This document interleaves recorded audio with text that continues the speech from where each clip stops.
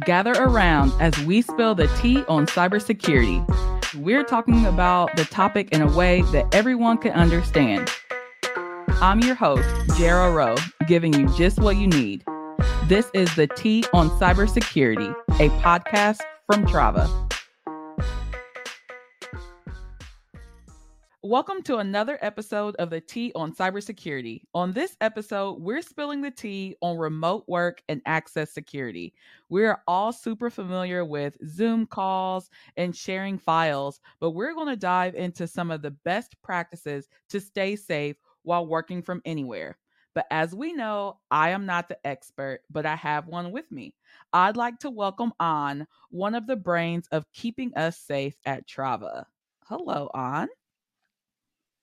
Hi, Jara. Thanks for having me, and hello to Yeah. everybody that's listening. My name is An, and I'm currently the security engineer at Strava. So I'm responsible for Strava cybersecurity program and pretty much the protection of our employees' data and assets. Super important. And An is always so nice to me when I ask him a bunch of random questions. That's what I do, Yeah. answering random cyber questions. All right, let's go ahead and dive right in. How has the shift to remote work transformed the cybersecurity landscape? It actually did that in a very significant way as remote work becomes more popular. Companies and cybersecurity professionals are now forced to rethink their, approach that they have used for the last 20 years to protect their attack surface, right? Because that surface now grows exponentially larger. They have to abandon certain traditional defenses that they have previously sworn upon and have to adapt security control that are more fitting of a wider and pretty much borderless network. With the increase in remote work, like you mentioned, what are some unique cybersecurity challenges that businesses face? And then how do they address them? So the first challenge would be what I just mentioned. The attack surface grows a lot larger. So instead of having just one network that you can see the exact perimeter for and you put defenses around the perimeter and trust everything inside, you now have a network that can span across country or even across the entire globe, right? So you can't really put a perimeter around them. So you have to start thinking of enforcing security control at the device and at the user level. So check in every access request, that kind of thing. Secondly, because of this sort of wide geographical area of working, people are now needing to rely more on cloud services and SaaS tool to do their work. You can't really just implement a tool, put it in a place, and have that tool support everybody anymore.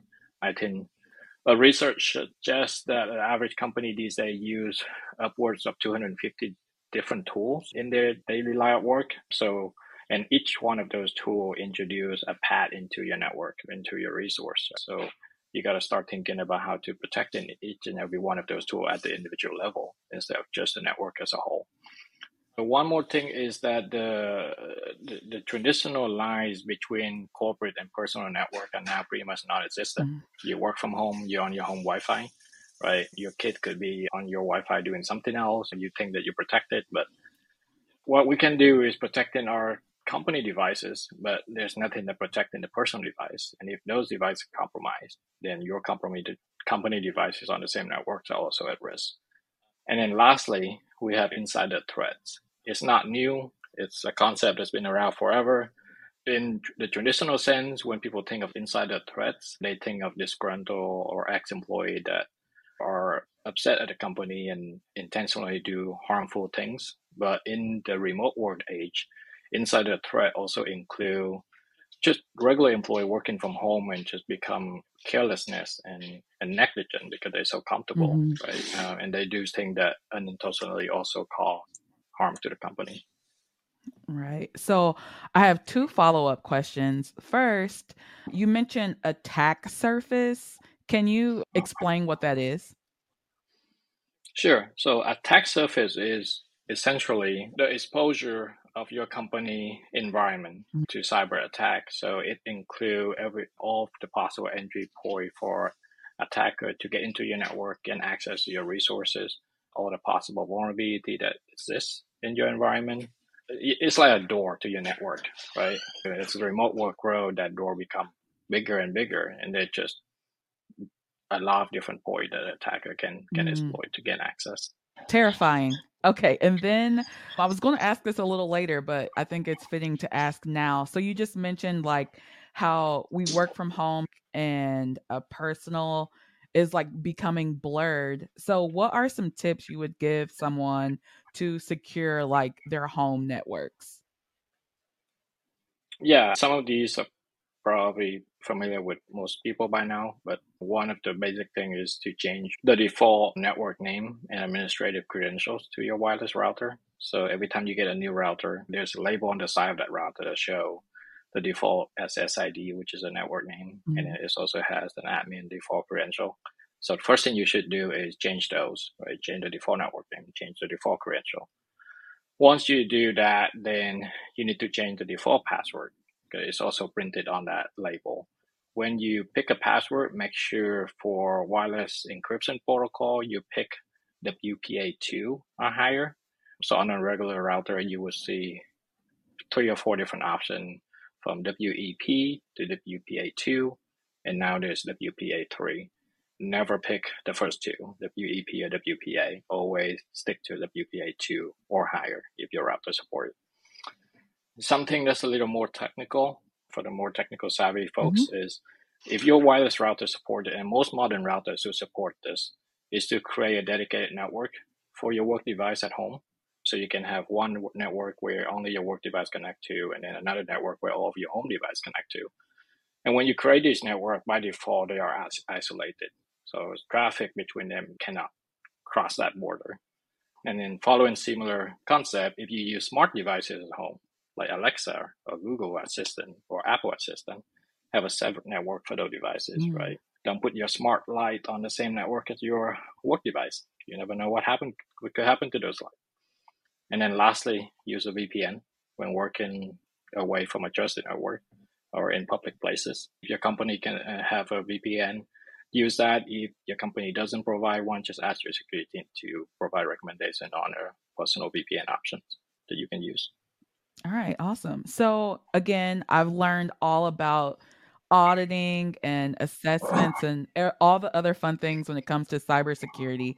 But I was thinking that people working remotely has to change this auditing process since there's not really a file cabinet with files and things like that. So, how has remote work changed the auditing process? The process remained the same. So some of the methods and the approach change a little. Mhm. As you said, the recommendation in remote work when it comes to file and content is just not to print them out if you don't use them. Try to avoid printing anything out if you can. If you do, then you got to have a lock cabinet to store them, and then making sure you have a way to securely destroy them when you're done. When it comes to remote auditing and login, because you now no longer have a trusted network where the device is in and you have a central place to store all your audit logs. You're now needing to rely more on tools that have really robust auditing and logging capability. So you ship all of that advanced capability from a central tool to like these little software that sit on employee devices. Mhm. So just pay attention to those when you source those tools. But overall, auditing process hasn't changed. You still need to do them. You still need to do your access review and all of that. Great. So again, when I think about auditing, you want to make sure that certain people have access to the things that they need to have access to, which leads me to my next question. In the context of remote work, how can organizations ensure that the right individuals are accessing sensitive resources? And then what role does identity management play into all of this? You do that by starting with having a really clearly defined policy, right? Mhm. Access management policy. Mhm. Make sure in that policy you define at a very high level who can access what, and then the approach that you will use to grant and revoke access if needed. And then from there, you start building out the process and the tool. Obviously, having a good identity and access management tool in place is very important. Will reduce a lot of the administrative overhead. It will make your job a lot easier. You don't have to start you do out manual things yourself. You just create a role, assign the necessary permission, to it, and then you assign those role out to a different group of people. Mm-hmm. And then one other thing too with IAM tool in remote work is you want to look for those that support advanced features such as allowing you to enforce very strong password, allowing you to enforce and implement MFA verification, support SSO integration to different tool and services. Because as I said, you very well could be using 250 different tools in your company. And then if possible, look for a tool that also provide security check and security enforcement at the device level, Mm-hmm. not just the user level. Got it. And listeners, there was MFA mentioned. I really feel like that's been mentioned in every single episode. So make sure you enable MFA where it is available. So on, can you talk more about like single sign-ons and like the benefits of that, or if there is a benefit for managing that when it comes to remote work? Yeah, so single sign-on is basically what it sounds like. It's the ability to log in only once. And what I meant by log in only once is you only provide in your username and password once, and then able to use that session to access all the different software that are single sign or SSO integrated. SSO is particularly important for remote work because of the inherent use of SaaS tool, right? As I said, you have to use a lot of different tools during the day, and instead of having to remember hundreds of different passwords to each of those tools, you now only have to remember one and then be able to log into all of those tools. From an administrative perspective, security administrative perspective, it's important for both onboarding and offboarding. Hmm. If an employee leaves the organization, the security administrator no longer has to go into every single one of those tools and disable their account. You just disable one centralized account, and then that get applied to all of those tools. I never thought about how beneficial that would be for someone like you when it comes to onboarding and offboarding to really only have to deactivate something once. That's yeah, that could be really time consuming. Or you could potentially miss one. Yeah, exactly. Yeah. So usually that's the case. You make mistake with 10, you make even more mistake with 200. Wow. We are definitely going to dive into this next question more on a future episode, but I really want to talk to you about it when it comes to remote work. So, how important is user education in preventing like breaches related to remote work access? And what are some like best practices you would give someone when it comes to like education? Sure. So it's actually very vital because, as I said, employees are more comfortable at home. That's just the way it is. And when you're comfortable, you become a little careless and Mhm. sometimes a little negligent, right? You do things that are more comfortable natively. And in the remote work, when you cannot rely on traditional network and defenses anymore, you now have to rely more and more of your employees to do their own follow security guidelines and do their own thing at home to make sure that their device is secure, the resource that they access is protected. So proper education is very important. One of the most effective ways due to have a very good and very well designed security awareness and training programs, making sure you customize the program to train your employees of common cybersecurity threat, but also remote work related cyber threat as well, because there's a lot of those. Make sure you do regular phishing simulation exercises and pay attention to the statistic that you get from these exercises, right? If you the tracking of these exercise, then over time you will see that for certain kind of phishing, your employee may perform better or worse, and then you can design follow-up training to enforce and improve that. Have really clear policy and communicate those policy very clearly to all of your employee. Make sure they thoroughly read and attest to every single one of them, and then do a refresh every once in a while, semi-annually or annually. And at the same time, as administrator, you should also review and update their policy. Lastly, when in a remote work setting, it's pretty much impossible for an employee to run over to the security team or to the IT department and say, hey, something's going on, right? So you make sure you establish really good reporting channel for employees to report suspicious activity. Mhm. It's a good idea to provide different channel either via email, text, Slack, ticketing portal, a wide range of different channels so your employee can use whichever that's better for them. Awesome. That is great information. You were just mentioning phishing, and I know that is like one of the social engineering tactics. So, can you talk about how the human factor in social engineering and phishing attacks come into play when considering remote work access security? With remote work, the one thing that employees are now missing is that face-to-face Mm. sort of connection and conversation. So when you're at home, you just inherently more vulnerable to attacker posing as colleges, IT support people, or supervisor, mainly because you don't know, you may not know it, but you feel somewhat isolated at home, even though you may say you're comfortable. When you get a somebody reaching out, you just inherently want to talk to them, and most of the time you may forget to verify the identity, right? So you're more vulnerable to phishing. On the other side of that, they also have to deal with distraction at home that could lead them to making mistake. Mhm. If you get a call from an attacker posing as your supervisor and your kids are screaming in the back, you probably will forget to verify that it's a legitimate call. So those are the risks of the human risks that come with remote work. Some tip I have is to always be wary of unsolicited communication. Mhm. Make a sticker note on your sticker on your monitor. Double check everything. Treat all unsolicited communication as malicious unless you can prove otherwise. Right? Even if it comes from your manager, if it wasn't solicited, just make sure that you do your due diligence and double check that. Verify all urgent requests, particularly those that ask you to provide sensitive information or perform very risky tasks. These are like the oldest trick in the book, but they still work.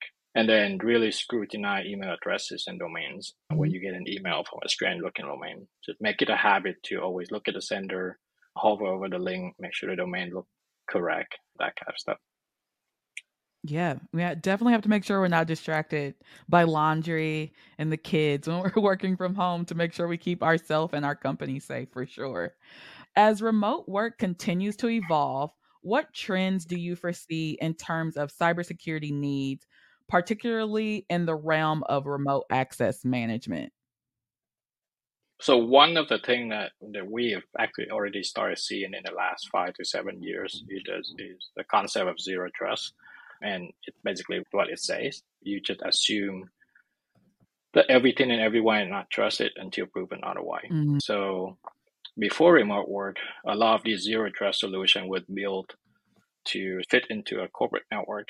But as the remote work age grow, I see a lot of these tools will have to innovate and start to produce offering easier to deploy in the wide area network and that span across geographical locations.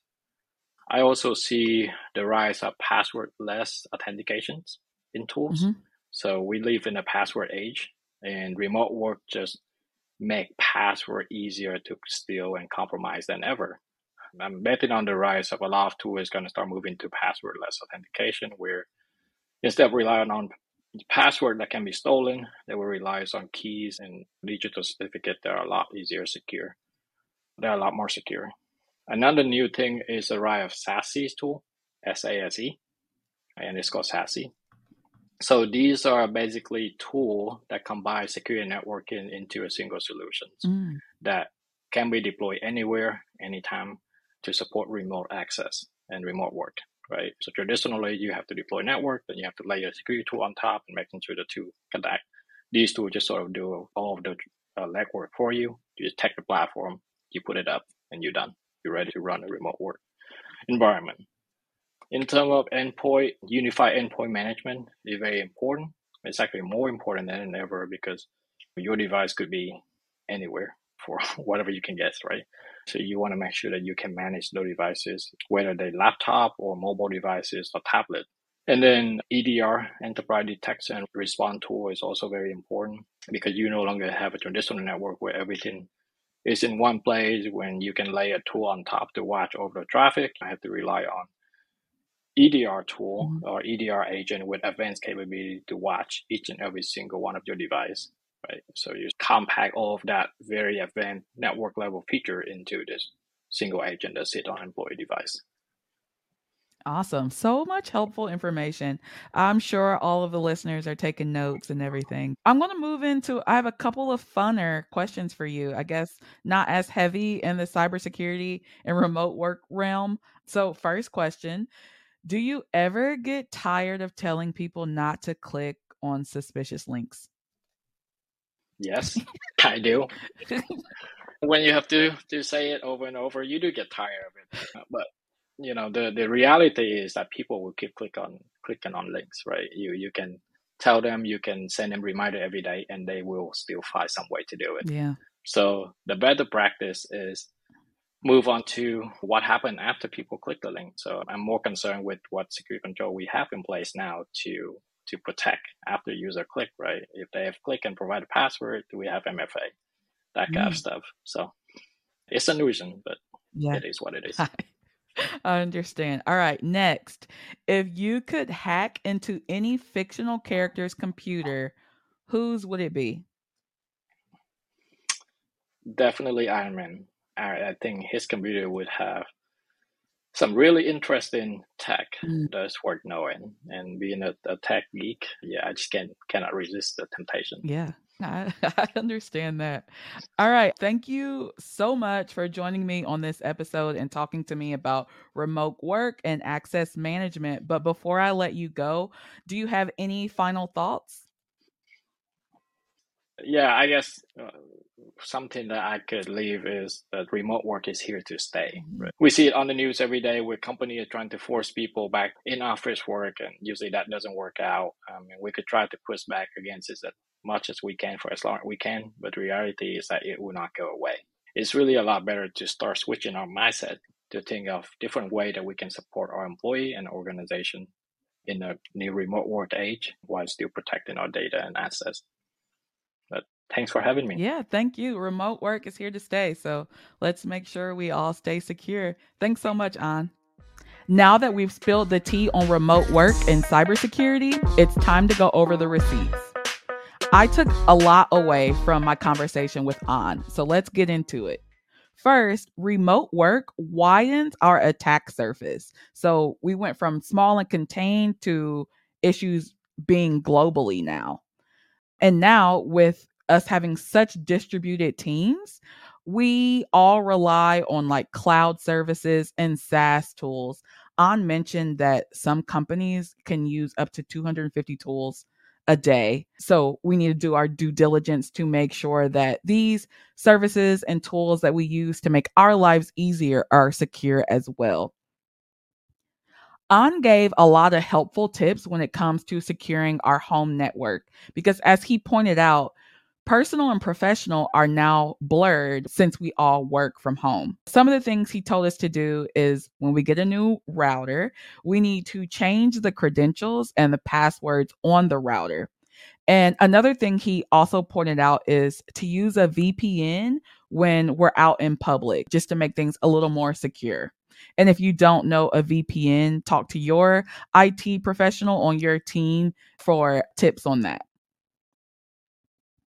An also talked about how important it is to have like a sound access management policy because that will make it easier to know who to give access to for like what things. And as we said, now that we're all like working from home and through a distributed team, this is more important than ever. We also talked a little bit about like the auditing process. So An did say that the process is still the same, but when it comes to like where you store things, since it's in the cloud and things like that are a little different. So just make sure that everything is in the right place, the appropriate people have access to it, and things of that nature when it comes to auditing, which we know we have to get audited and assessments to get SOC 2 and all of the other compliance things.